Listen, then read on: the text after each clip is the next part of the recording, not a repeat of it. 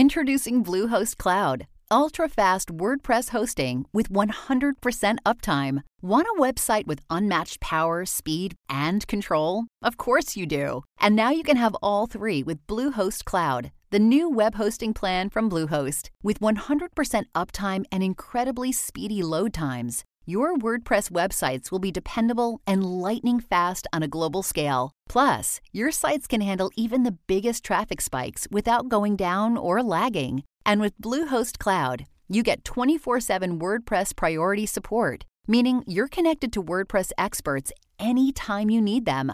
Not to mention, you automatically get daily backups and world-class security. So, what are you waiting for? Get Bluehost Cloud today by visiting Bluehost.com. That's Bluehost.com. Salutations, everybody. It is Matty here with episode 104 of the Ham Radio Podcast. And it is me, the Lone Bolt Wanderer. And it's me, Carrick, with ACG. And we have a special patron guest with us today. Would you kindly introduce yourself? Hello, my name is Ale James. I have a YouTube channel called Ale James Plays, and I do Skyrim and Fallout videos. Hell yes. I'm going to search for it awesome right videos, now. too. Yeah, awesome videos. I'll have them linked in the description down below. We've talked a couple of times, Aled, so it's nice to have you here on the show. We got a lot of games to discuss, as always. If you want to become a part of the conversation here on the podcast, feel free to look into contributing to the Patreon. On top of that, we have all our mobile listening links in the description down below. So let's roll into our first topic. We got a lot to talk about, so I want to give a kudo to somebody real quick. Oh, go for it. To you. I got to say, so this is something that, okay. and I don't waste my fucking time doing this, so this is real. I was really surprised. Like, if people don't understand how much work a YouTuber does, I was going back and reading some of what Maddie's been talking about. So the dude's got like special websites for mobile uploads. Me, I forget links. Like, I won't even link my own shit. I'll be all, there's a video, and people will be like, dude, what video? Oh, sorry, I forgot to make it fucking, published or whatever. I gotta say, dude, you do some spectacular behind the scenes work. I was looking through our Twitter conversations with you, Lone, and I. And it's Thank like you. you're all talking to this dude. You're like, I need art drawn so that fucking this does this and this. And I'm like, I'm happy if people show up. Most likely because they probably hate talking to me. But seriously, bravo to you, dude. Because I just looking back on this stuff, I think that YouTube, we talk all about the bad shit, but there's some pretty fucking hard workers out there, and you're definitely one of them. And I just wanted to say that. I saw it a couple days ago, and I was like, I got to make sure that Matty knows just how much even I appreciate that kind of shit. Don't YouTubers just play video games, though? Is that all they do? Yeah, they do nothing. Dude, I'm not lying. I don't want to say too much else because I don't know what he's talking about. The dude, just watching all of he's juggling 85, and we talk about this because some of us are late to podcasts and stuff, and so we'll give each other shit. But I'm like, at the same time, if you're juggling 27 different balls, there's the occasional time you'll drop it, and it's pretty fucking insane. Again, the podcast too. You guys do podcasts perfectly, every single Friday. You're a part of it. I know, but I mean my own shit, and you'll just be like, "We're doing it on Friday. There's a nuclear holocaust due to North Korea, but we're gonna do it from our bunker." Like, okay. Anyway, I didn't mean to break up the conversation. No, I had fine. to say. I appreciate that. That means a lot. Yeah. Yeah. It's always nice to hear that. But we're going to talk about, let's start off with Star Wars. It's Star Wars Celebration Weekend. I think that's a good place to lead off. Are we thinking we're going to talk a little bit about the Battlefront 2 leak first? Because by the time this is out, we were talking about this behind the scenes, but for the listeners now, we record on Fridays, as you know. And so by the time our discussion's out on the leak, the full Battlefront 2 will already be revealed. So we're just going to briefly cover that. Did you guys all have a chance to catch the leak? I don't know if EA actually took it down yet or not.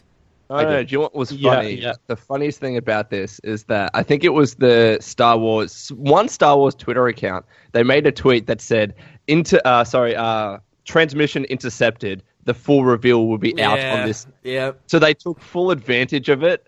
And I'm not going to put on my tinfoil hat and say that they leaked it just to get attention for it. I don't think that's the case. But they're like, you know what? That's just the small teaser. We'll make a funny tweet about it, and we'll release the full thing whenever it is. I think that was the best way you could have dealt with it. Best way. Yeah, I agree. But that's what made me put on my tinfoil hat, because at first I was like, oh, it's just a leak. And then they were like, full trailer. I'm like, did you guys plan for a leak and say, like, yo, we got this full thing to show them, and, like, conveniently the shorter version leaked? That's when I put on the hat. Matty, you remember exactly what Shinobi said, who, if no one knows who Shinobi is, he's pretty much this notorious leaker in the games industry. But Shinobi is, like, invited to game events, and he pretty much said that they tell me shit. Right, like, hey, Shinobi, we have this, man. I don't know what you want to do with information. Yeah, they do. He's different than, I think, like a lot of other people. Like, he's not PR, but he is now. Yeah. Like, he's even told me that on my podcast and here on your guys' he's like, yeah, they will inform me. He's like a fan that became a leaker, that became a fan leaker, that became PR press, sort of. You know, they're just the guy he goes to say, like, hey, if you want to just let this word out. Yeah, exactly. Hey, guess what's going on? What do you think, Alan, of the actual teaser, Alan? What do you think about it?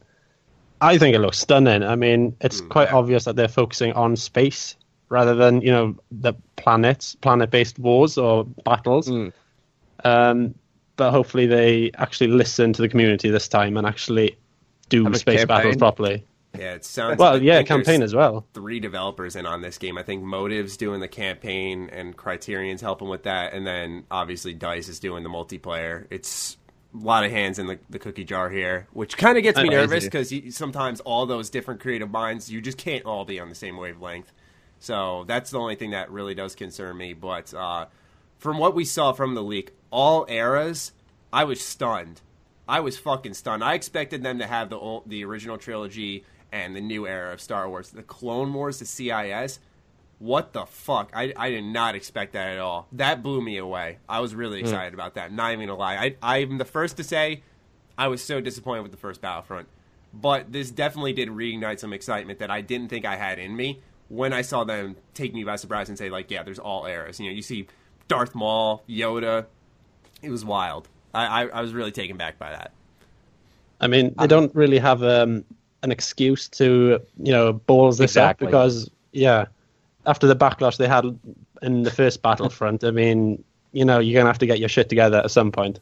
Well, yeah, it sounds too good to be true, in my opinion. It's like everyone's like, oh, we want campaigns. Oh, we want the all entire eras. We want space battles. And it's like, where's the sacrifice going to be made? I'd imagine it's going to be in the campaign, just because it's it's not going to be by DICE, but still, it's a campaign involving DICE. So you wonder.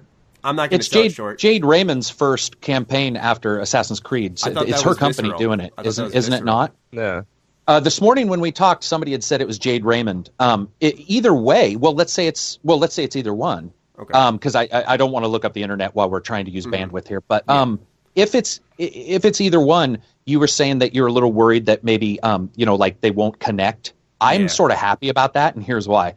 Campaigns in many of these games feel like multiplayer with bots. So I want it to not be connected. I want it to be like, here's your single player, motherfuckers. This is Titanfall 2, but longer. Like, this is good. Because Titanfall 2 was way too short for me as a single player. Me too.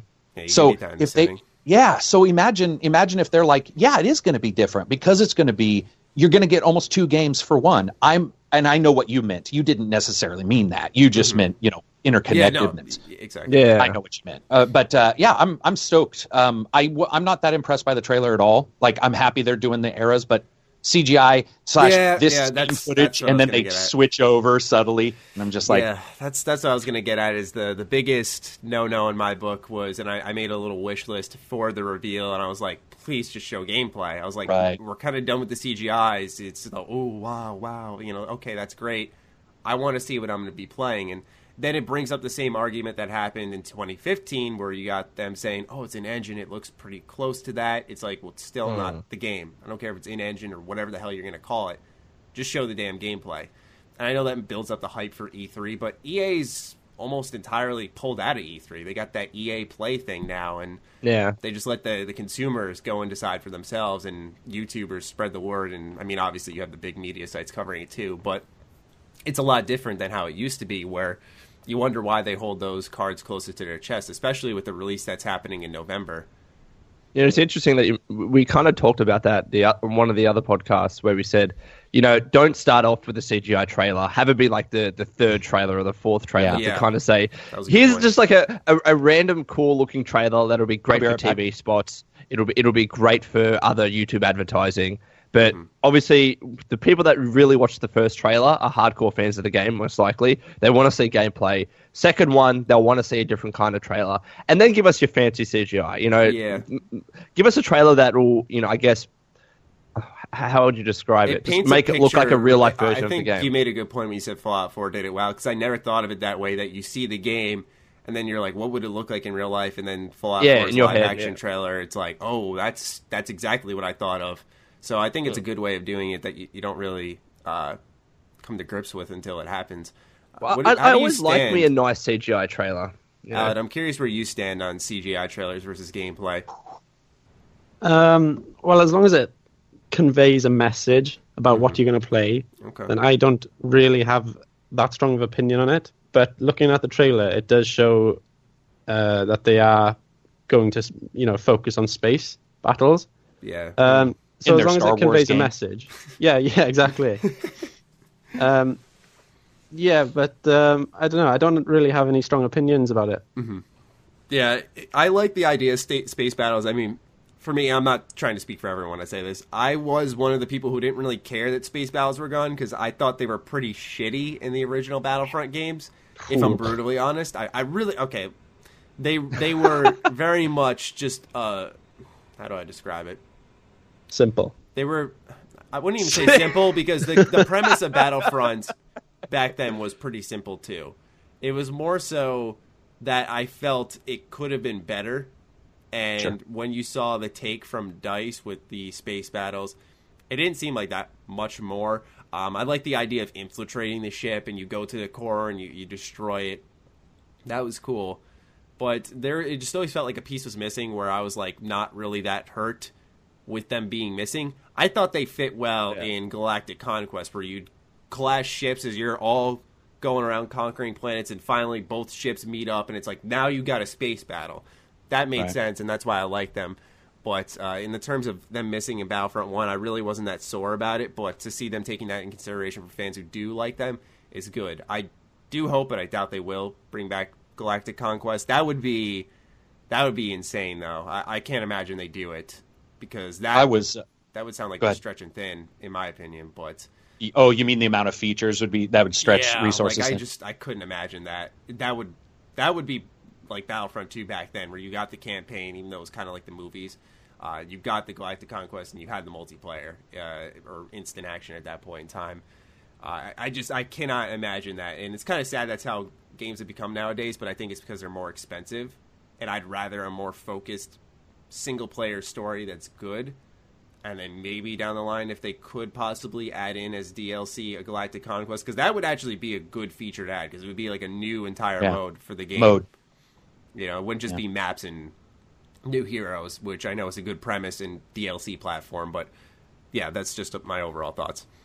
Yeah, it bothers me because, you and I have talked about this before. Whenever you buy a sequel, you sort of hope the sequel has the bare minimum that the title before it had. And what I don't want to do with Star Wars Battlefront 2, the 2-inning, is buy it and have it have less of what the original had. Mm-hmm. So, for example, VR, the VR missions that they later put in, I would really like to see them, you know, if you tested it with your original, and now that PSVR is doing okay, I'd like to see them branch out and say, we're adding a little bit here for that. They don't necessarily need to have everything that the DLC and all this shit added to number one, but I'm really tired of the Madden 2006 through 2018 style of gameplay sequels that we see a lot of times, where the next title resets you back in not only features but gameplay. Right. And I get what people are going to say. They're going to be like, whoa, that's a huge amount of work in a smaller time. Correct. Like, yes, that's correct. So go do it. That's the more point. Time developing. Yeah. I'm crossing my fingers that we see at least most of the areas that were in one all be touched on in two, and you don't feel like you're getting 1.5. Yeah, that's what I said, was that the reason I expect 2 to be bigger is because 1 was clearly the framework building. It was so obvious that, right. Especially after the game came out, I was like, okay, they were building a framework for a bunch of future titles here, and that's why I expect 2 to be really big, like lots of maps, lots of heroes and stuff. And especially now you got multiple developers. Like now, DICE isn't really spreading themselves thin. They can go all in on the multiplayer and let the other developers focus on the single player stuff, where they can go all in on that. So it can be a pretty sizable game, I'd imagine, or much bigger in the first one, more importantly. Because, it should, you'd imagine, carry what was in the first one over into the second one. That wouldn't make much sense to just leave that behind. Right. Not just the iconic planets, but, like, I hope they don't ditch the Rogue One stuff. That was an amazing movie, and a lot of people like the DLC for that. Fantastic movie, yeah. Yeah, so it's like, why would you ditch that? At least that's just, at this point in time, what we know so far. Yeah. But speaking of Star Wars in general, how about the Last Jedi trailer? Beautiful. I haven't watched that. You haven't watched it? I watched that, yeah. Oh, my. Oh. I'm searching it right now. I don't know, I mean, it was a trailer, I guess, but it was just the idea that it's another Star Wars movie. I agree. Okay. Well, of course. I get what you're saying. Yeah. The thing that really got me, though, I was like, this feels a lot more grim, so to say. It wasn't that typical John Williams music in the background as, you see signs of hope. It was like, you saw a lot of struggle in the trailer, and it didn't really depict much of what was happening, which I'm glad they were listening, because apparently, I didn't watch many trailers for The Force Awakens, but apparently there were some major spoilers in that, and it seemed like they were trying to avoid that with The Last Jedi, especially because there was the thing, and it got ruined for me, sadly, through the comments. I remember to this day, I remember to this day reading a Mets article, just like it was an injury update, and someone put it in the comments there. I'm like, go fuck yourself. Like, what they put in the comments? The end or something? The big twist turn, what happened with Han Solo. And they literally said what happened there, and like it was like a quick little comment. It wasn't like I could like stop reading halfway. I was just like, why put this on an article about a sports team? You fuck. No. Matty, like, no joke. Anytime there's a major movie or something that comes out, I will avoid not just like a movie specific Facebook or Twitter follow, anything, because even going through your Facebook timeline, you'll just look at random comments, and then random people just to be fuckheads, right? They'll just on a random meme, they'll post a spoiler of a movie that just came out, and you're like, I was going to watch that this weekend, and it's not like someone can say, well, get off the internet, because you weren't looking for that, you were just on your Facebook, right? So people it's like that in The Walking Dead. I like and favorite a lot of things on. Oh no. Go on. I know what you're getting at, though. I've had that show spoiled for me when I used to watch it. I like and favorite a lot of things related to Walking Dead on Facebook. Yeah. And I couldn't watch The Walking Dead until a few days later, but I had to avoid Facebook completely, otherwise it will just spoil. Like the plague. That's what I do on YouTube. When I'm excited for a game, I don't watch videos on the game, because then they'll pop up in my recommended section where I can't avoid them, and it'll be like the ending for this game. I'm like, no, do not show me that. I don't want to see why so-and-so dies. And you're like, wait, why did you say that in the title? Exactly. Like, I've seen that too, like 7 ways in which so-and-so died in this title and why it matters. And you're all, okay, Dick. Why would you ever why put it in the fucking title? Yeah. And they do it. I don't know. It's pretty shitty of people, but it does pop up a lot. Yeah. But as for the trailer, Lowen, did you watch it? I want to get your hot take on it. It does look a little bit more dark, like you said. I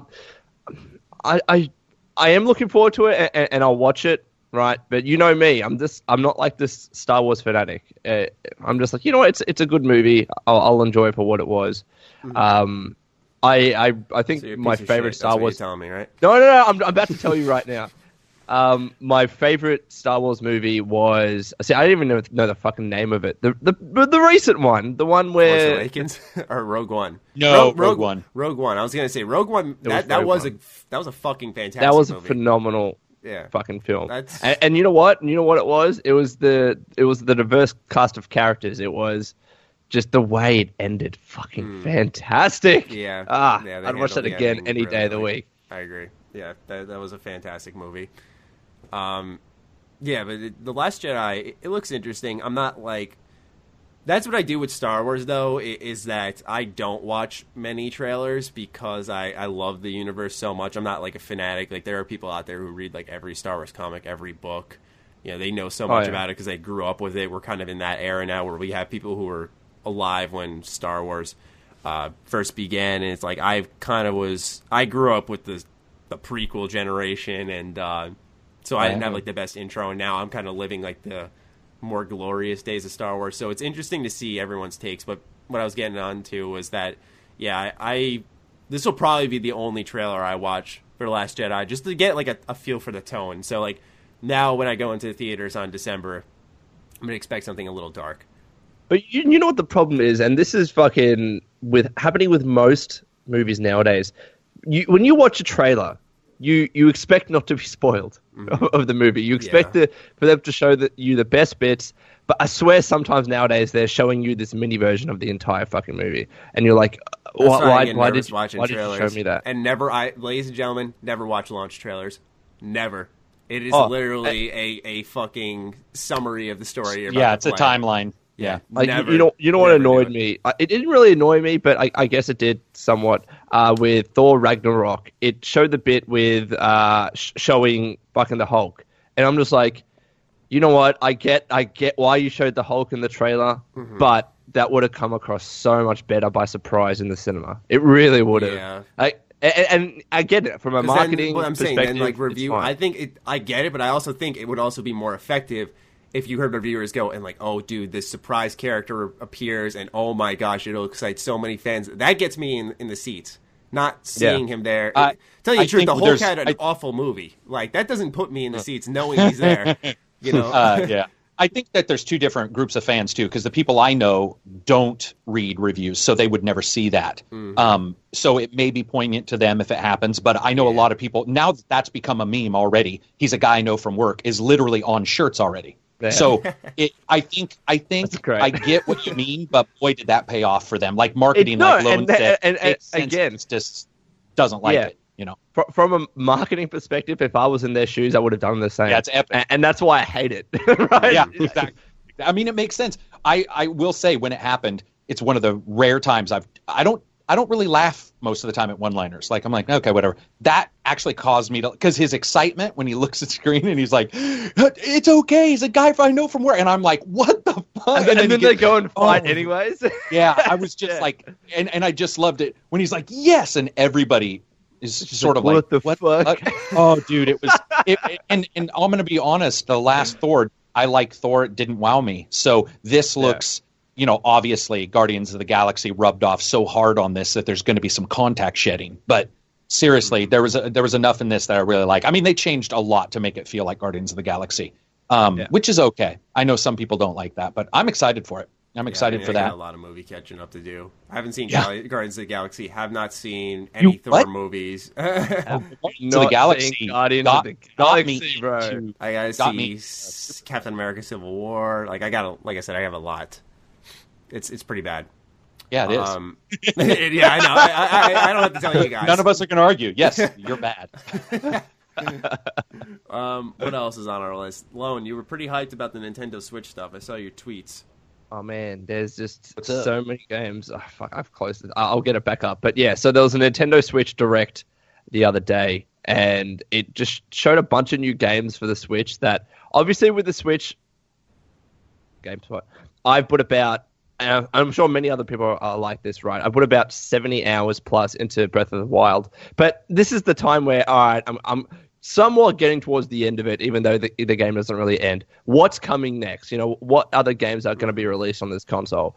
And Jesus Christ, they seem to be doing a pretty good job. And bearing in mind that they've sold almost 1 million copies or units of the Nintendo Switch. They've sold more units of Breath of the Wild than the Switch itself. Did you ever see my mind? People are buying the game seemingly without buying the fucking console. Maybe they're just buying GTA 5. Yeah. Like GTA 5 still sells stupid. There are some games that, like, you got to think, has anyone ever thought of buying a game twice? I'm not even kidding. I've considered it when I like a game so much, like I want to support the developer, give them a little more. I've considered at times like buying it twice. I own 4 versions of Oxenfree. I own every version of that, but rare. rare. I've bought KOTOR 1,000,001 times. Oh, well, me too. I bought four I have 3 different copies of it, and I bought it twice, right? So I got the review copy, I bought the Xbox One collector's edition to get the Pip-Boy, and then with the Nuke version, I think Fallout 4 comes with that. I don't know, but I'm not too sure. Oh, wait, Fallout 4 doesn't come with the anthology, no. Yeah, but I know what you're talking about, because I got it on PC for review, then I bought the collector's edition for PS4. Yeah. Well, Alan, do you buy multiple versions, Alan? I bought about 3 versions of Fallout 4. One for my PC, and one for my Xbox, and I've got one collector's edition for the Xbox One, sealed. The way it goes, right? Sealed. So you're gonna resell that damn scalper? Yeah, hopefully it might be worth something, but we'll see. Yeah, it's fun because recently they discontinued the mini NES, and I actually got one. So they've stopped making this console, even though every time it sold, it just sold out. Yeah, it's so stupid. It's a weird decision to me. But anyways, back to the Switch. Mm-hmm. So the games that they released. So Mario Kart 8 Deluxe is coming out on the 28th of April. Ultra Street Fighter 2 is coming. Minecraft is coming, which I'm really fucking excited about. You got a couple new Sonic games. Shut up, Maddie. What system isn't that on, though? Like, we got Minecraft, so does my phone. Okay, so does my computer, so does every fucking console. The Vita has it. What system do we currently have, aside from the Vita, because no one likes that, do we have where you can play proper Minecraft on the go, aside from your phone? Like, have you ever tried to play... Yeah, but no one has a Vita, Maddie. Like, I'm just saying, though. I'm just saying, like, in terms of popular, recent, new consoles... What console, what unit can you play Minecraft? It's actually pretty popular. I'm not saying that just to play devil's advocate. And it's popular, but have you tried to play Pocket Edition on your phone or your iPad? It when I was in it's sick.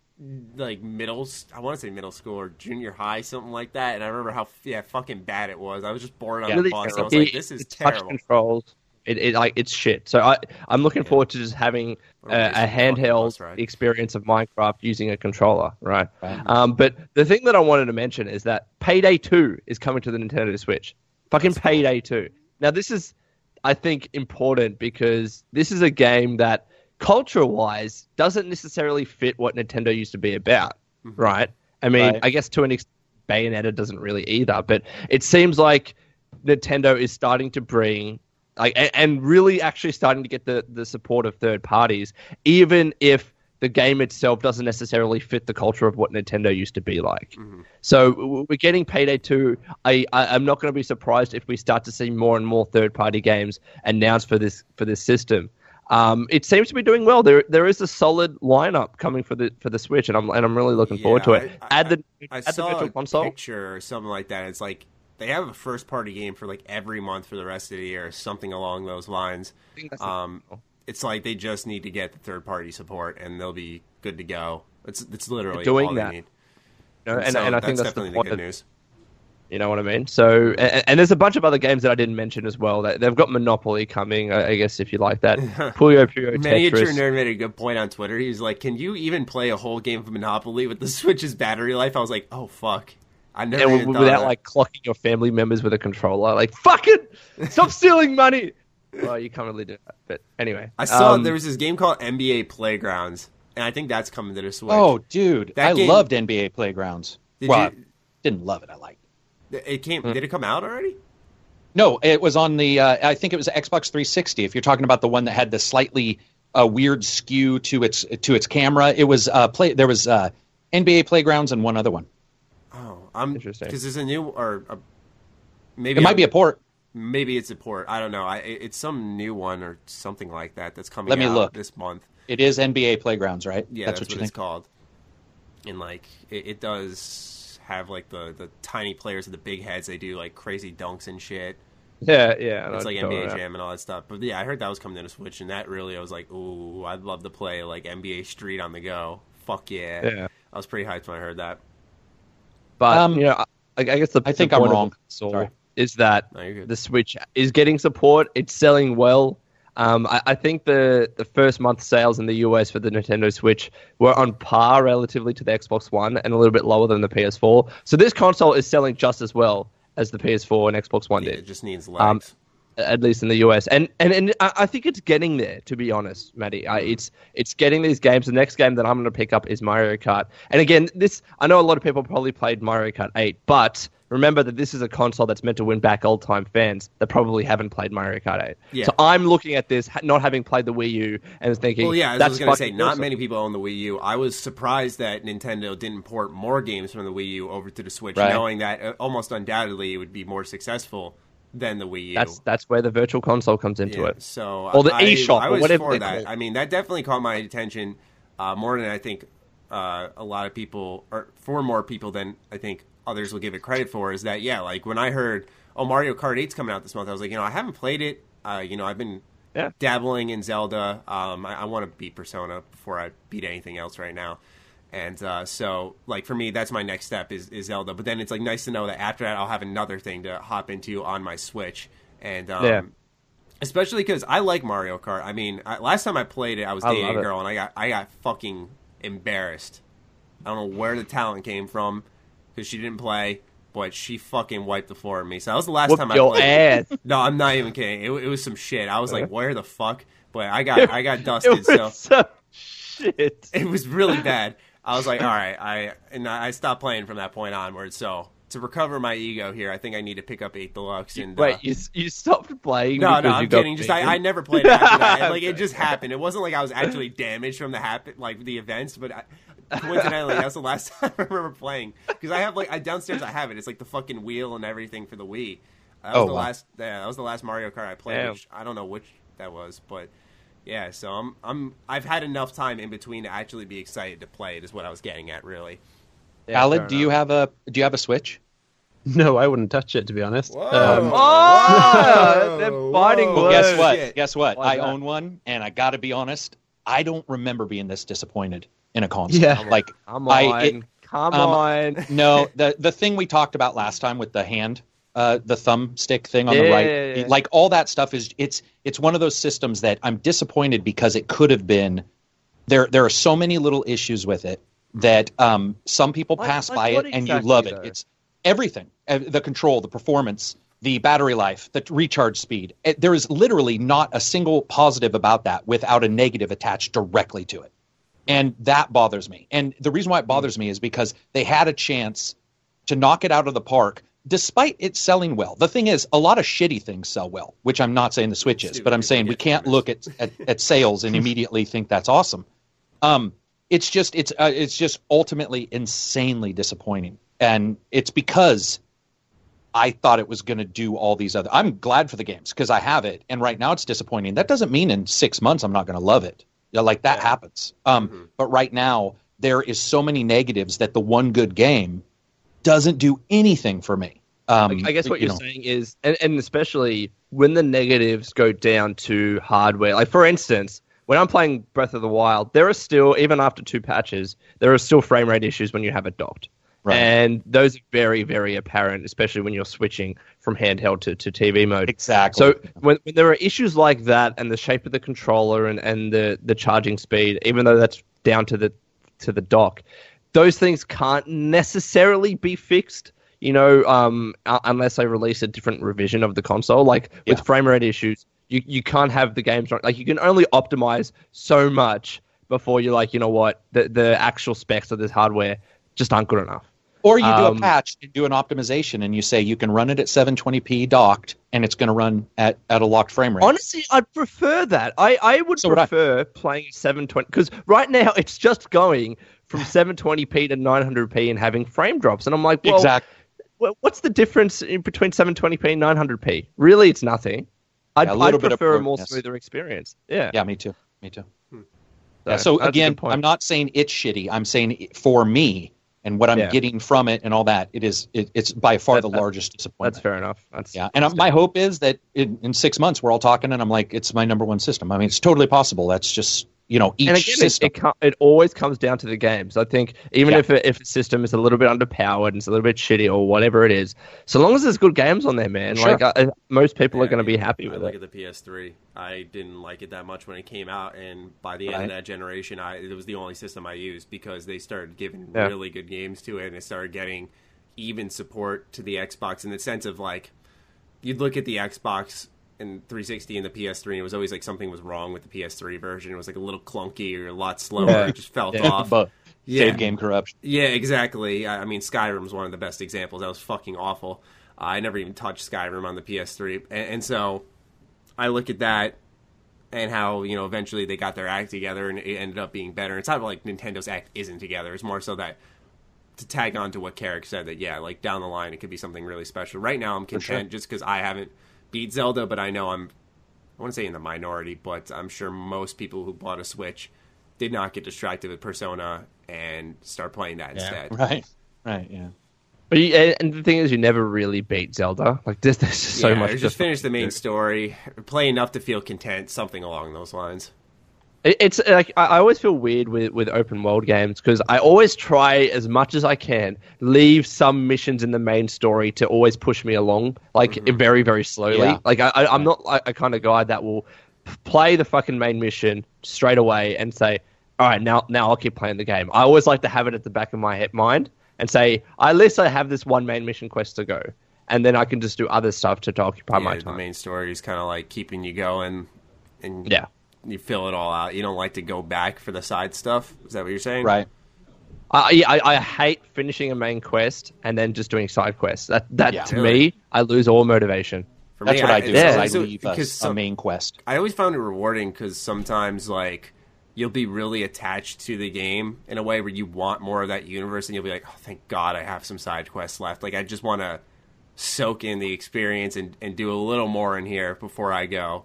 That's how I feel, at least. Because some games, and it's effective, some games will like cut you off like that, and it'll be like, oh, man, like I need to do a second playthrough, and it's really effective. I think Persona 4 is good in that way. I wanted to see what Alad. That's what I wanted to see. So he said he didn't want to, or he wouldn't touch it, right, Alad? Is that what you said? Like, that's not for you. Yeah. No. Explain yourself. You're in court. You're under oath, Alad. Like, what do you think? What bothers you? It's basically what Lone said. Like, the games don't interest me, to be honest. I can see the draw to Nintendo games, like they're fun games to play, but it's just not my cup of tea. Yeah, right. I like my PC games. I enjoy PC games and their complexity, and just the Nintendo just doesn't give that. Yeah, so it really is down to content for you, right? Yeah, practically, yeah. Interesting. Makes sense. Would you ever consider picking one up if there was more third-party support for this thing or not? I'd have to see something first before, picking one up. Would there be a killer game on Switch? Like, if there was one game that would, out of the block, make you buy a Switch, and so you could play it on the go, etc., is there a game, and what would it be? State of Decay 2. Wow. That's my man. Best visitor ever. Wow. Yeah, fair enough. That's a good choice. I'm going to tell you right now, if State of Decay 2 comes out on Switch somehow magically, I would literally probably play it more on the Switch. Like, that would be so cool to just anywhere. Play. Oh, that's man. Awesome. Let's talk about that a little bit, because I know, Alec, you were talking to me one time saying you were thinking about making like a State of Decay 2 wish list, and Carrick, I know you're all over it, and I just want to hear your thoughts on the recent developments of it, because I know there's been some news popping up, something about, I want to say, an open world, maybe? I'm not 100% sure. Yeah, so what they did was they basically took the original map. They're going to have 3 maps that are around that size. So it's not really open world. It's more like Walking Dead. You know how each series they're in a new city, I guess, is the way you describe it? Yeah. So it's going to be a little bit like number 1, where you could technically go back to the same city, but it pretended like it was a new place. This will be 3 that are larger than the original spot, and that are different towns completely. And so what they did was, they were saying in their blog post, they were trying to be pretty cagey, but then in their comments, they sort of gave some data away. They're basically making it a lot like, not episodes, but each town's going to have a distinct different feel to it. A small town to maybe bigger town, it sounds like.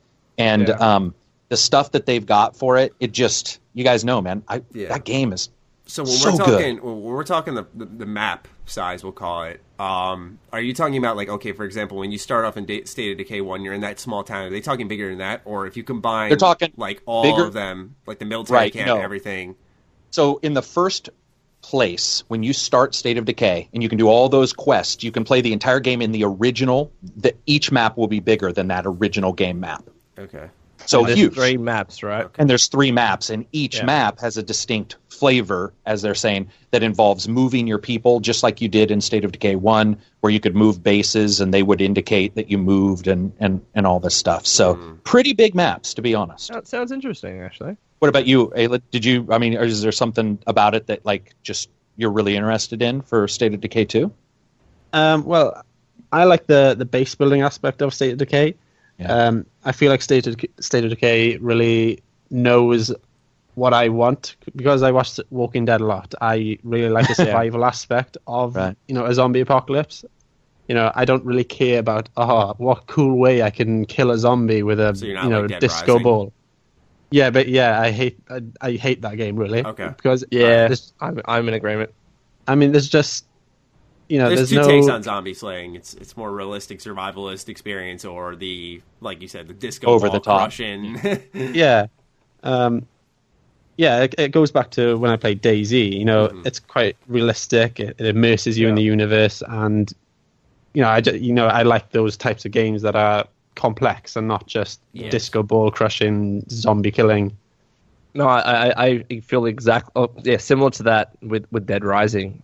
After a while, I don't care how cool the fucking weapons are, killing zombies just gets boring. When that's the only pull factor to the game, and I'm not saying necessarily Dead Rising is, because I haven't played it properly to make that conclusion, but yeah, so when you're talking about games that have zombies in them, I am a bigger fan of the survival aspect, and base building is a part of that. So, yeah. I agree. I mean, I like Dead Rising. It's not like amazing, but I call it a junk food game. It's one of those games where you're in a party with friends or something online. I mean, and you're just talking. Let me pull out my Dead Rising game. Let's all play it. Like I don't need. It's just like I don't need to focus on this. I'm just gonna hit a button and watch gore and see what I can. Mix That's true. Match. Yeah. It's Call of Duty Battlefield. I mean, that's what it is. It's just two different style of games, like in the same genre. It's a game you can play at a party with music blazing. You don't really need to listen to what's going on. Yeah. Versus State of Decay, where if the dude sneaks up on you, there's a good chance. Except in Dead Rising, they always try to tell this serious story. I just wonder what the fuck it is funny, doing. It contradicts everything the game does. Do you know what it's like, Maddie? It's like they got the 1980s hard rock movie video directors and they asked them to make stories. I'm not lying. Like when you play it, you're playing Dead Rising 4, which I loved. I like all the Dead Rising. Well, I didn't love it, but I like all the Dead Rising games for various reasons. And but at the time, you're like, what the fuck is? It's like turn it up to 11, man. And you're like, okay, I get it, I guess. And then I enjoy that, but I totally see why somebody like. You guys are. It's not really for me. It's a little too. It's a little too one-sided, where it's all about just how you kill, and I get that. I like that we have both to choose from. Oh no, agreed. Yeah. What was the other game? Left 4 Dead, is it? That's fun. Yeah, but Left 4 Dead like horde mode. There's a game called Earthfall. Talked about that a little bit, and that's kind of like a more current Left 4 Dead. So to say, not in the terms of the game setting and timeline, but what is it? It's called Earthfall. Oh, yeah. Yeah, and it's basically Left 4 Dead, and I don't know when it's coming out, but it looks awesome. I played it. And then you have Dying Light too, right? Yeah, you played that. Yeah, Dying Light was awesome. Dying Light, it was, but those types of games give me hope for zombie games, because anytime you hear zombie, you're like. I was like, how compelling, it's not that it's bad. It's just like you wonder how compelling can it be when it's been done so many times. And you can say the same about a lot of franchises and themes. Almost any now, but almost any. It's about the creative take they have. And for example, in Dying Light, you're free running. You're using a fucking grappling hook, zipping across the city. So I have a question for you, Maddie. Do you see then State of Decay, Dead Rising, Dead Island, and Dying Light? That's how I see it. Dead Island. Dead Island I love, but it's the shallow, just shallow, stupid shooting. And then you have Dying Light, which is parkour and a little bit more intelligence needed. or I won't say intelligence. People will take that wrong. A little bit more attention needed. Like Dying Light. What are you trying to say? As he's playing this game, what the fuck, man? Because I mean, I love, in a guilty pleasure kind of way, I like Dead Island because it's clearly very clunky, very buggy. But you can see underneath it all is actually like a pretty cool game, at least for its time when I played it. I don't think it's aged that well, but overall I like it a lot. It's just that you look at Dying Light, it's like this is what I expected Dead Island to be, this more polished, exciting formula with that same weapon crafting and stuff. So it's great stuff. Do you know what I think? And I guess we can close on this with the zombies discussion. But I think any game that's just zombies and mindlessly killing zombies needs to be co-op. That's I think without a doubt, because if you're on your own doing that, it's fucking boring. Except for some reason, Dead Rising 4 got rid of it. Still shocked they haven't added it in as DLC or a free update. Like, hey, co-op campaign, come play this game. Nope, they were just like co-op campaign games are dying, and it breaks my heart. Yeah, I could talk about that for an hour. Luckily enough, hopefully Microsoft's leading the charge, because they said from now on, they're doing co-op and multiplayer local on every Halo moving forward, because people were so angry about 5 not having it. So if Microsoft is pushing for it, let's hope others. That's good. And we've talked about this. Developers don't want to do it because it makes their systems look like shit. I mean, they talk about it openly. They're like, it's a lot to draw. If you have one person throwing a grenade and another person fucking shooting an RPG, and they're all fighting people, it's really hard to draw it well and make it run at a good frame rate. So. Makes sense. I like it. I agree with Lone. It's going away, but I hope that these companies are now starting to see that there's a huge market for it. Yeah. And honestly, that's why I want Borderlands 3, because it's one of the only games that really does it well nowadays. I'm sure there are who's going to have it too, which is cool. Yeah. Anyway, can't wait. Other topic that I think is really something worth discussing is the Prey demo. They confirmed that a week before launch will be a demo for gamers to play. Awesome. For Prey, and they did the same thing. You played it, haven't you, Matty? Yes, I think all of us. I played it. I know, Lone, you played it. Carrick, have you played Prey? Yeah. So it's I'm excited about that because I like how Bethesda is starting to bring back demos again. They started it with Doom. I think they did it for Dishonored 2, and I like that. I think demos offer a lot of value because we talked about this a couple of shows ago. And we were like, demos are dying. I remember specifically the last game I bought because of a demo, which was Kingdoms of Amalur. That's how long ago it was. Nowadays, it's more of the actual going on YouTube. If you're really into it, I'm saying. Most people just do word of mouth. But if you're really researching, it's usually go on YouTube, read a review from IGN or GameSpot, so on. Yeah. That type of stuff. So to see Bethesda starting to roll back and say, here's an hour demo. Try the game out for yourself. See if you like it. I really like that because what it allows gamers to start doing again, which I think people have become too reliant on others' opinions instead of thinking for themselves, is play the game yourself and decide, is this worth my money? I got a taste of this. Yep. Do I want more? Sure, you can't get the whole idea of it, but was that enough for you to say, I want to spend my money on this? I wasn't that impressed. I'm going to hold off on it. Yeah. That's, I think, a good move to let, because now you could even do it on top of the research you do. Let me watch a review. Then I'm going to test this out myself. And then you make it a really informed decision. So I give Bethesda a thumbs up on that move, personally. Yeah, there's something I want to mention, too. So when the demo was released, obviously it's just PS4 and Xbox One, not PC. Now, that video where they released the demo, or they announced it, rather, has a lot of thumbs down because people are saying it's not being released on PC. Why? That's going to be an indication of a bad port again. And problems I have heard someone tagged me in a Reddit post. He said, I just went and tested Prey. Here's my Reddit post, and I checked it out, and he said, game exploration, fantastic. Port was shit. And then there's a comment below it who said, oh, wait, my port wasn't that bad. And when I played it personally, I didn't have that much struggles. And Lone, I don't know how your recent testing went. So I played it just this week, right? And whether it's down to them having really good PCs there because they look like good PCs, but the ports there were good. Now, there were, like, I'll be honest, there were instances where when you would just enter a room, and as soon as you did, there was an instant frame drop, and you noticed that straight away. But then it picked up back again. But the reason why I wanted to bring this up is because at least on the PCs that we played, and again, PC configurations differ, even between Bethesda doing these different events, I didn't have those issues with that PC version. Like I even did with the first time I played the first hour of the game with the demo, because there were issues there too, but they seem to have improved upon it. And that's important because this was more towards, like, it wasn't right at the start of the game. So this was a somewhat, let's say somewhat in the early game, it was running relatively well. But again, we don't know whether that's down to the having really good PCs or whatnot. But it is interesting because someone commented on my recent Prey Impressions video. They said, well, maybe they're not doing a PC port because they don't want data miners to mine the game.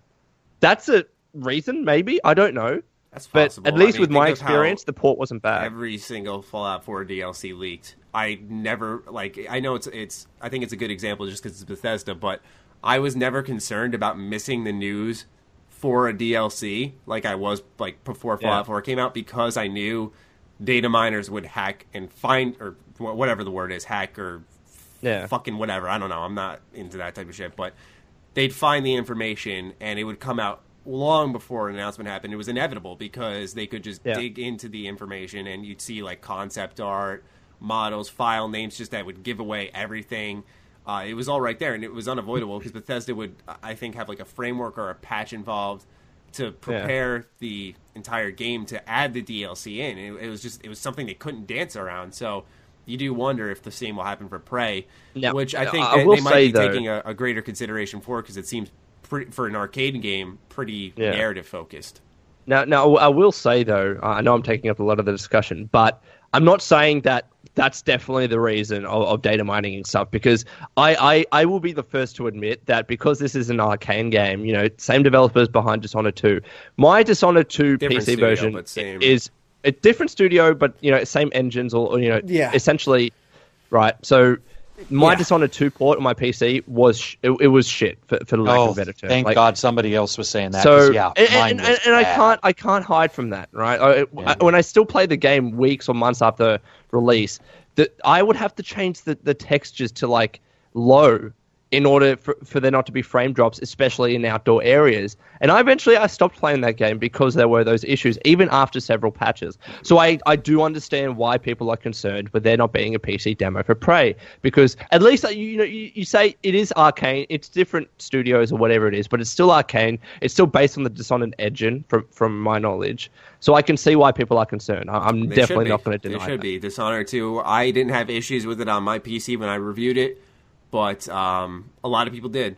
But the same thing happened to me with Fallout 4. A lot of people had problems. I really did not. So I was bugged. That's why I get nervous when I review on PC. It's a lot easier, I always say, to review on consoles, because it's I don't have to say anything about the PC port, because, like I said, I can have a very smooth, bug-free experience like I did with Fallout 4. I know it's hard to fucking believe.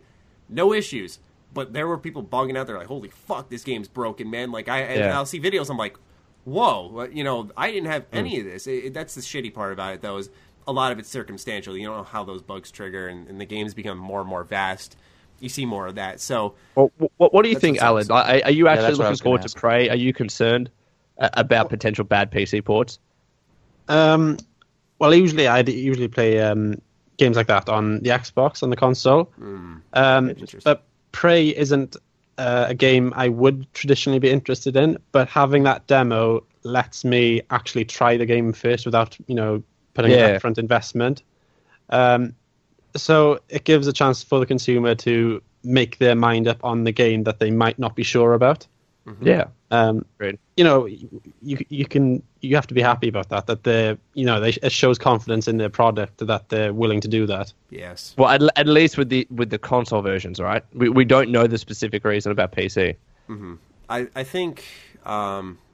What's great is obviously they put the decision in consumers' hands, and I think that's commendable. It's a shame that you have to commend it in a way, because it's it should be. It used to happen all the time. Yeah. Well, look at Microsoft. They now have the self-refunds, and people are like, "It's weird that we're celebrating that because it's a fucking refund. Why we're celebrating refunds?" But no, they're behind the scenes on a couple things, or behind the. I do disagree with that.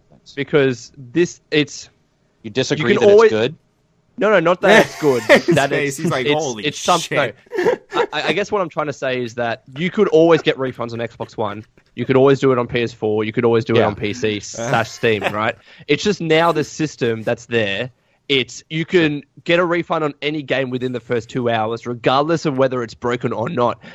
It's that specific feature that goes above and beyond law. It goes above and beyond, I guess, anything that a publisher legal wise is expected to do. So that's a different initiative. Like, I guess people were saying, "Whoa, you're giving us refunds now? That's stupid." But they've always had refunds. It's just now a much more streamlined process. And I think what I'm seeing is people just sort of laughing at celebrating the more streamlined process when in the end it probably should have been that way day one. And especially because I'm a big fan of some of these guys' refunds and I'm not so much on others. I personally think it's awesome. Like, I think it's huge. But I also have to question how it works with Bethesda's demo. Because if I play an hour of Prey, will that hour account for an hour of my purchase time as well? And then if I only get an hour into Prey, that's 2 hours. Now I can't return it. What if the second hour I don't like? Like, there's a couple little weird things that are going to happen when it comes to demos. Yeah. And I'm really interested in seeing that because what I was going to bring up is how exciting it is that we are getting some consumer-based backup there. I think that demos and self-refunds, that's 2 steps in incredibly the right direction. And you know what I'm going to say? And this is not me bullshitting. This is thanks to Australia. The reason why Steam brought in a refund system... Okay, so now he's going to say kangaroos and refund systems No. Listen. So the reason why Steam has the refund system it does now is because they were sued by the Australian Consumer Competition Committee, or whatever the fuck it's called, the ACCC. They were sued by the ACCC. Steam brought in a refund system. There's no surprise now that Microsoft's bringing the exact same system that Steam has. It's even the same playtime of 2 hours, within which you can get a refund. It's fucking us, bro. Is that what you wanted to hear? Is that what you wanted to hear? That's exactly what I wanted to hear. How awesome you guys are. Thank you, Australians. Thank you. You're welcome. No, it's awesome. Regardless, I mean, I'm so stoked. I hope PSN or PS4, follows that tact and Switch. Everybody. I think they will. Yeah. I mean, I'd like to see demos start becoming a popularized thing because I remember so fondly getting the magazine with the demo disc, popping it in and trying out a bunch of games and deciding which ones I wanted to look into buying. I've found some of my favorite games when I was growing up through demo discs. And I feel like over time, as we've all noticed, that demos have faded out in exchange for reviews and visual content coverage, which I guess is a good thing. But in a way, it's obvious. Getting your hands on the game before launch and deciding for yourself if it's worth it is fantastic, no matter who you are. It's always better because it doesn't matter whose review you read or watch or whatever it is, even if it's someone you followed for a while. There is no replacement for you playing the game. This does worry. One thing with me is, let's say Bethesda makes this a trope. They're like, okay, every game we want to do the first hour. What I don't want is that first hour to be a fucking home run. Yeah, front loading like a Mafia 3. Like, oh my god, amazing. In the beginning, you're front loading, and then it tapers off. We've seen that with E3 as well. We'll see the E3 demo level, incredible. And when you pick up the final product, every level is like, hey, this is pretty good. And then you play that E3 level, you're like, this is exponentially in every way, shape, and form fucking better than what I've played. And I know why. It's because a million people saw this level. So that's what I'm afraid of with demos. I mean, I get it. You want to sell the product. You want to convince them this is worth it. And for some demos, it'll be, this is a sample of the entire game where what you're playing will be equivalent in enjoyment. Yeah, we'll be there for the rest of the title and get even better. Awesome. But how do you manage that? Because I'm not saying that you're saying this. No, I know that, but in terms of the front loading argument, I don't want to say that. I guess what you're saying is the entire game should be reflective of the first hour, right? As opposed to, don't make the first hour as good as the rest of the is that much better than the rest of the game? I'm not calling Persona 5 a front loader, but in a way, I'd say in Character I'm talking about. What's one thing that's special about Persona is you'll get these animated cutscenes, and they're really detailed. They bring the characters much more to life, And in the first couple of hours in every Persona game, you see so many animated cutscenes, and it really gets you in there. But as the game goes on, the 10th, 20th, 30th, 40th hour, you don't really see them as much.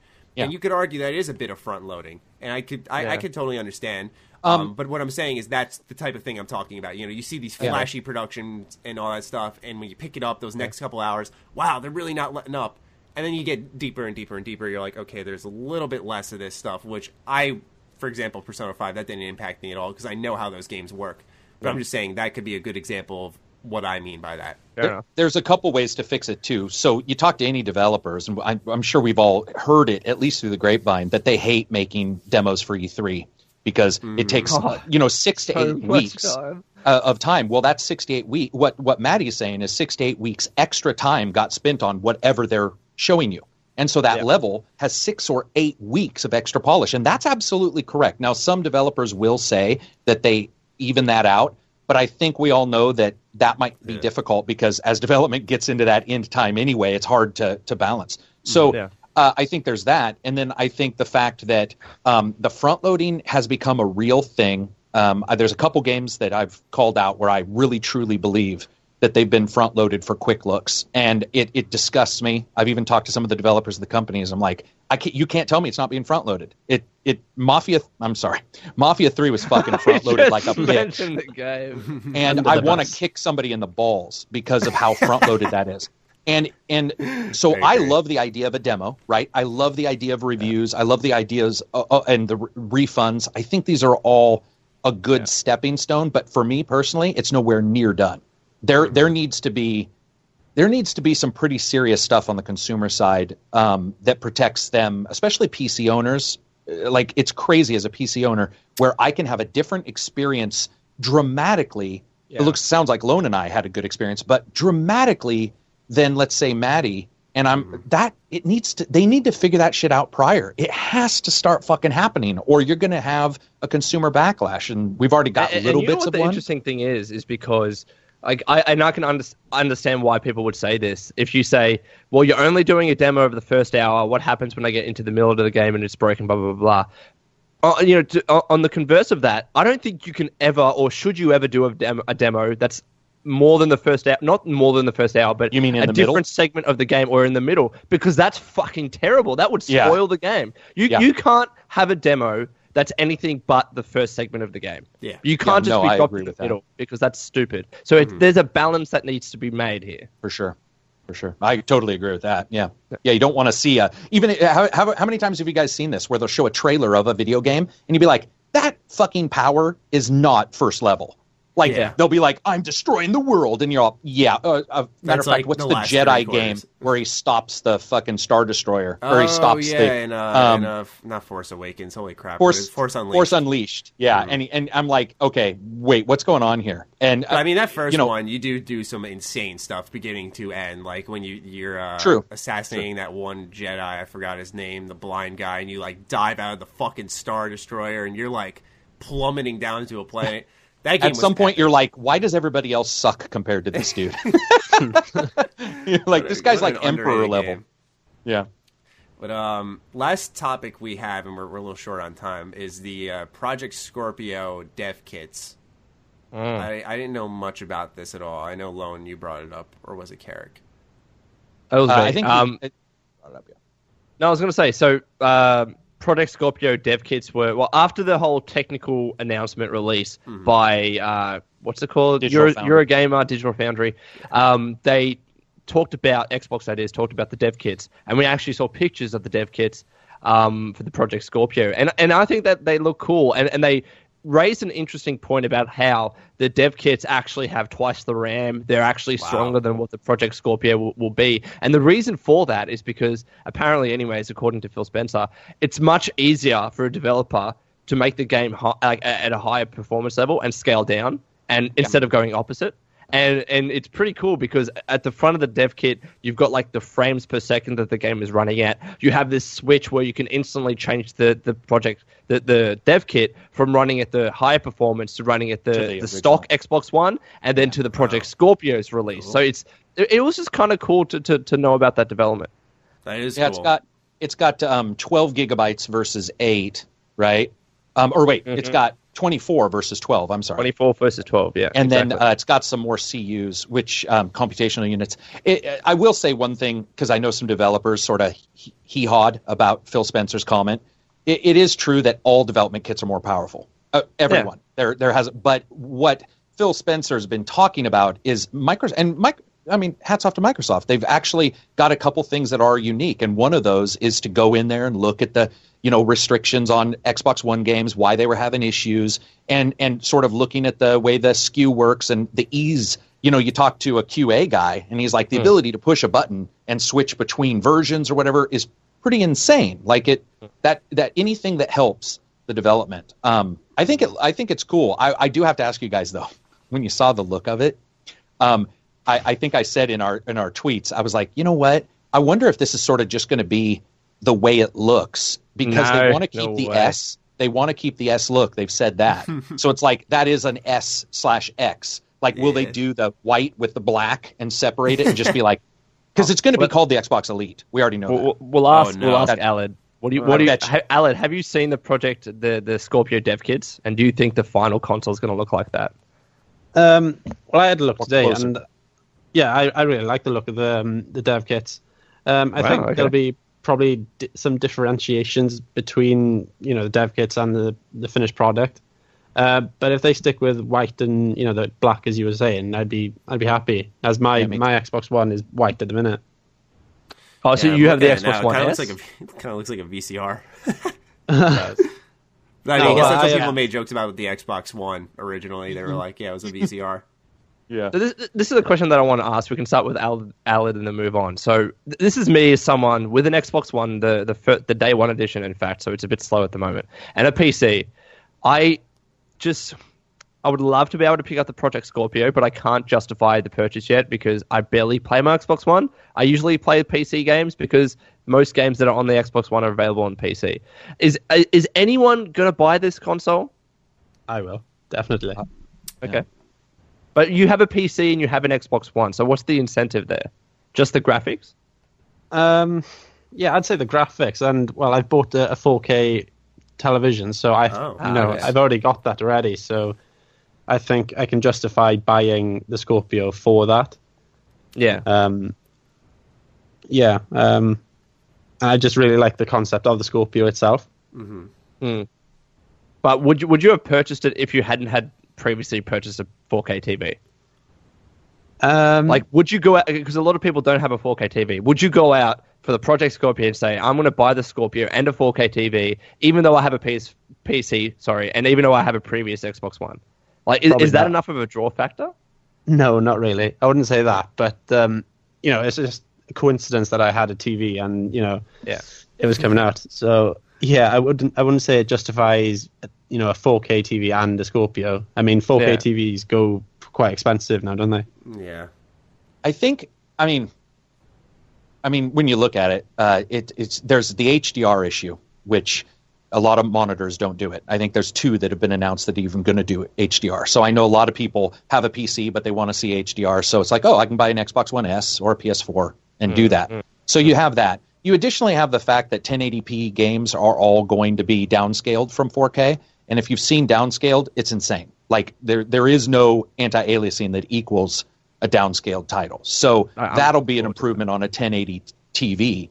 For me, right, and everybody I know who's buying one or who is thinking about getting one, it's really a situation also that Microsoft has some really unique things that aren't at this time being mimicked, including like a fairly robust backwards compatibility that if it's going to be even better on the Scorpio, then there's a thought of that. I told you guys last time, the filtering, it sounds like a small issue, but everybody I talk to about it's like, it sounds dumb, but filtering and built-in stuff like that matters when you can play an old game and it suddenly has filtering when it didn't before, or it had bilinear. And so you have little things that all sort of crop up. It's different than the PS4, which is like, we have power and independent games. I'm sorry, not independent, exclusive. And then you have like the Scorpio where it's like, no, we're not going to have exclusive games. Neither does the Pro. But we're going to perform the best on third-party games, and we're going to improve distinctly what you have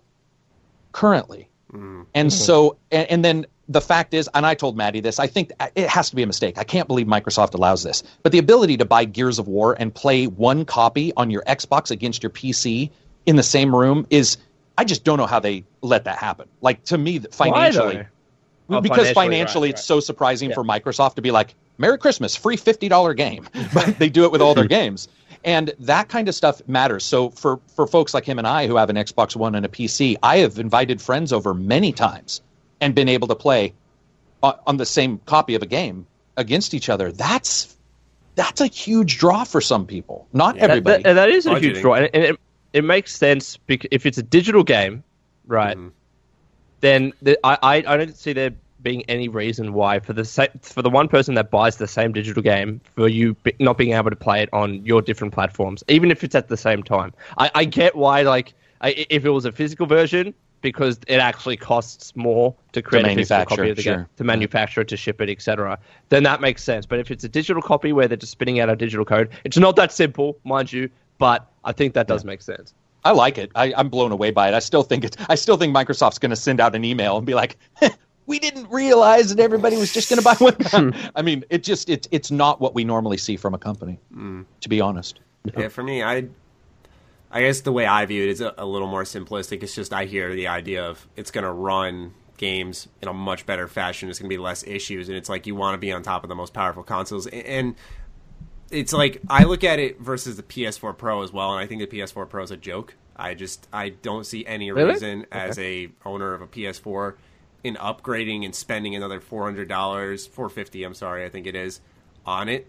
Whereas the Scorpio, it seems like these are actual big steps forward where I could at least justify, not only in comparison, but alone, to buy that system, depending on the price, I guess. But like Eric said, I don't mean to just tag on to what he said, but it kind of was how I was feeling, is that, you know, it's really adding on to what they have been doing, you know, a better, more improved backwards compatibility and all that type of stuff.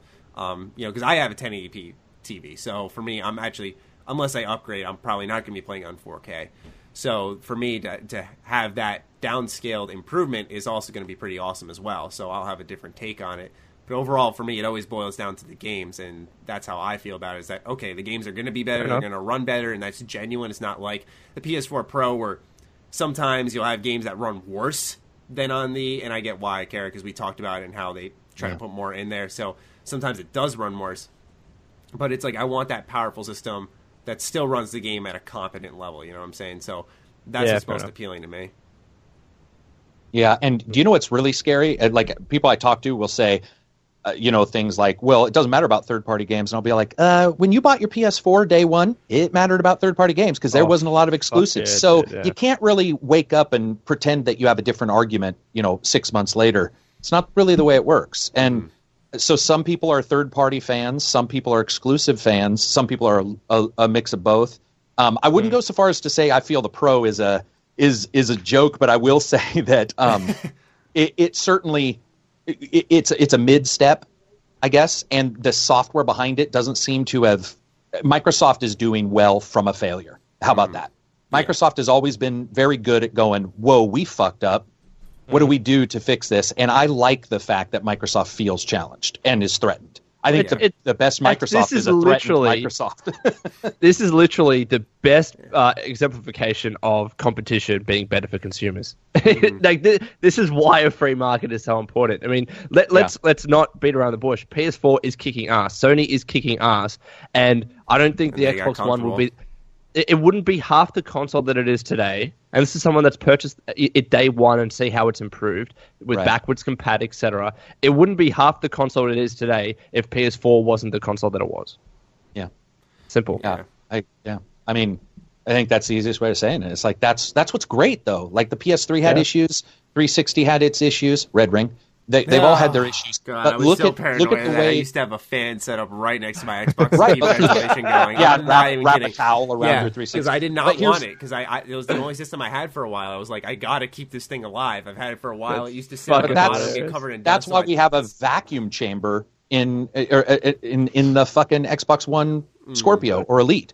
those kind of improvements, and you know Sony's looking at those and going, okay, like we got to, and unfortunately my PS4 is an overheating, loud turbo fan of a monster. It sounds like I'm sitting next to a goddamn, turbine half the time.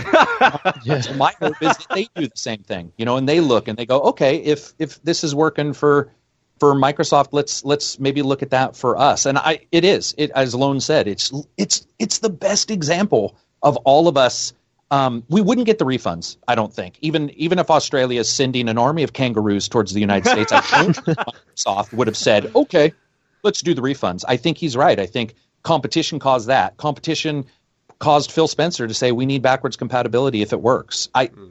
We wouldn't have it. We wouldn't have half the stuff we have. Yeah. And that's awesome. Yeah, I'm stoked. Yeah, I'm looking forward to it. It's more so, how do I word it? I guess PS4 Pro, you couldn't call it a joke if you're like a first-time consumer of it, but I just didn't feel it was a big enough... If you're a first-time consumer, it's a good console, yeah, I think. But if you're like already owning the PS4, it didn't compel me to upgrade. And what I always thought would be cool if they did was made an external thing that plugged into your original PS4 that maybe overclocked certain things. Yeah, you know what's funny?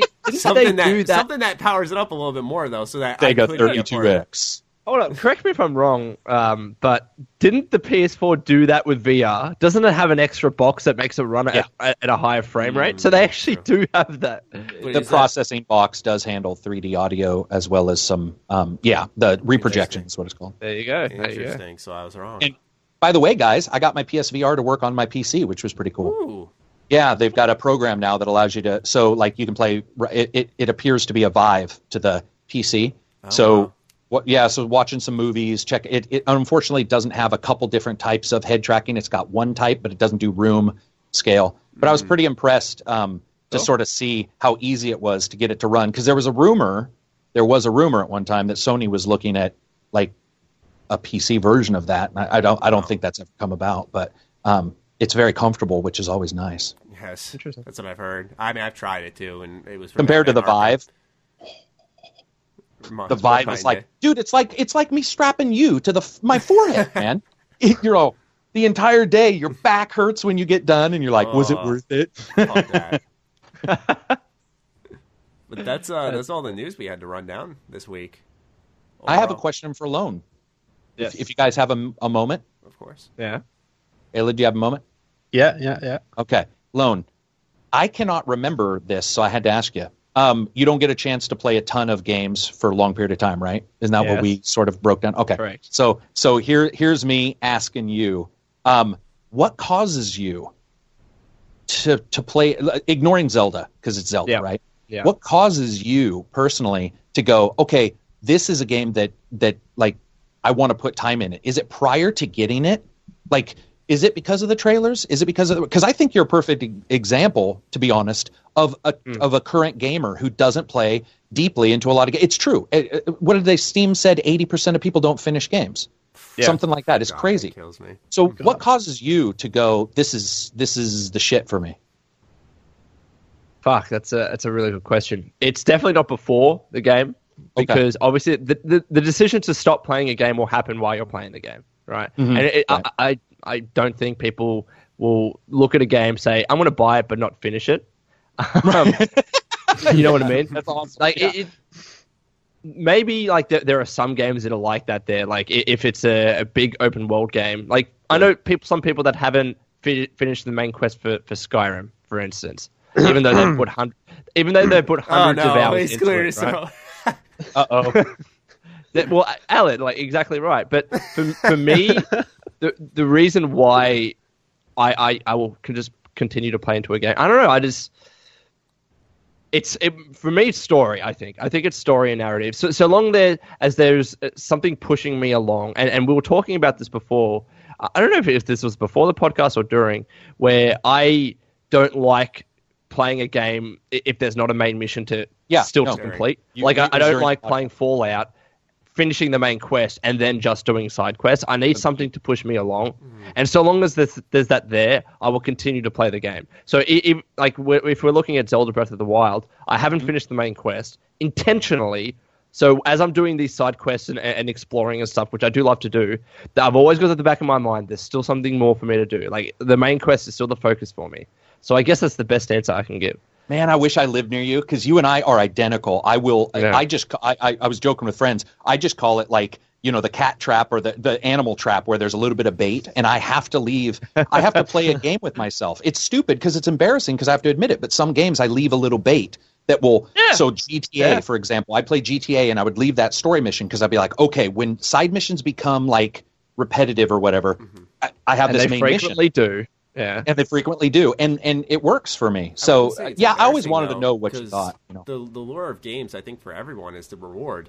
Some people have, for example, when I was reviewing Doom, I was like, they constantly reward you for those new weapons, and I thought the game tapered off a little bit towards the end because they stopped rewarding you. People were like, you're an idiot. You always need the carrot in front of you. But I'm like, part of the fun of a game is overcoming a challenge, earning a reward, something along those lines. And it's always been that theme under most of them. It's either a story rewards you with something really interesting about its universe, you get awesome loot, something along those lines. So I think it's not really bad to leave something ahead of you to. I just find it embarrassing that I have to do it. Like I wish developers did it right. Like, and they try, some do, where they're like, you can't do this main mission till you level up. But that becomes like a meta thing instead of in the game where it makes sense, where it's like you have to find 7 clues. I would rather have that than you have to get to level 7. Like, one is a game and one is in the game. Huge difference to me. But the reason why I was asking Lone is because he's like, every time we talk, it's like, I've only played this game deep, and I've touched this one and touched that one. And I didn't want to go with Zelda because I think that's just that's the easy one, even though he has hit on something that on our podcast we talked about for hours, which is Zelda doesn't reward you very well for particular dungeons, getting item. And so I didn't want to talk about that because I knew that we already had covered it. But because he is sort of in all honesty, he's not. I think he's more realistic of a normal gamer than, for example, Maddie and I. And Aelid, what do you do? Do you find, like, what causes you to continue to play a game? Well, as Lone said, it's that little nugget you want to go back to. But in the case of me and Skyrim, that nugget has just always been there. I've never actually gone back to finish it. It makes you feel like it's not done, so there's always something worth going back to. It is a mind game. Now that you mentioned it, I've done that a couple of times where your adventure's not really done until it's done. I mean, there's some people, this is a more somber example, but for example, I remember there was that kid whose dad passed away, and he was about to beat his dad's like ghost data in a race, and he intentionally let him win, so the game really never ended for him. It's always still something left for him in that game, so to say. Like I said, I know it's a sad example, but it's like that type of thing where you leave a little something there, and it's always worth coming back to. And so, that's not unusual or rare. I play mine differently. I scatter them out a little bit. It really depends, though. Because some games, like Mass Effect Andromeda, I was like, fuck, get me through this already. I like the side quest. I was like, please, just too much right now. Just get me through the main story. Fallout 4 is an example I can recall where I was like, dude, give me the side shit. Just give it all to me. And like, I left the main story for a while, and I come back, and I just keep like mixing and matching between them, and until I had it like all done and just finished the main mission, and that was it. I see. What Aelid, do you Aelid? Am I pronouncing that right? Aelid. Yeah. Aelid. I apologize. So is there a game that you remember that you were like, this holds? I don't want to hold up Maddie because I think Maddie has it. I can't remember which of us have something we have to do. A couple minutes left.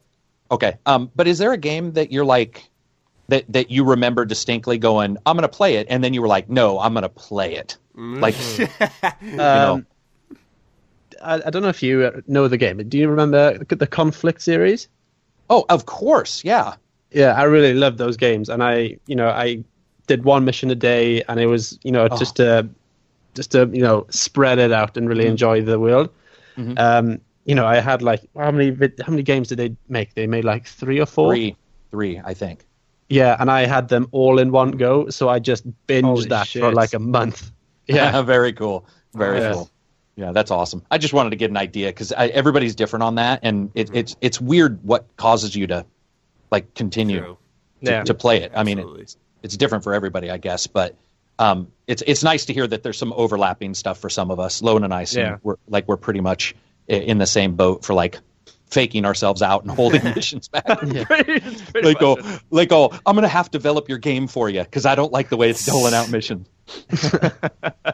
Yeah, man. All right, man. Well, we're out of time, sadly. I do apologize. I mean, this 1 hour and 22 minutes, not too bad, but usually we sit around the 2 hour range. Yeah, not too bad for the time squeeze we had. Alan, thank you so much for joining us. Really had a great time, and obviously I'll talk to you later on this month. Yeah. But yeah, thank you for joining us. Carrick, Lone, as always, you guys are fantastic. And thank you, the listener, for staying tuned this entire episode. We hope you enjoyed, and we will catch you next week. Peace out.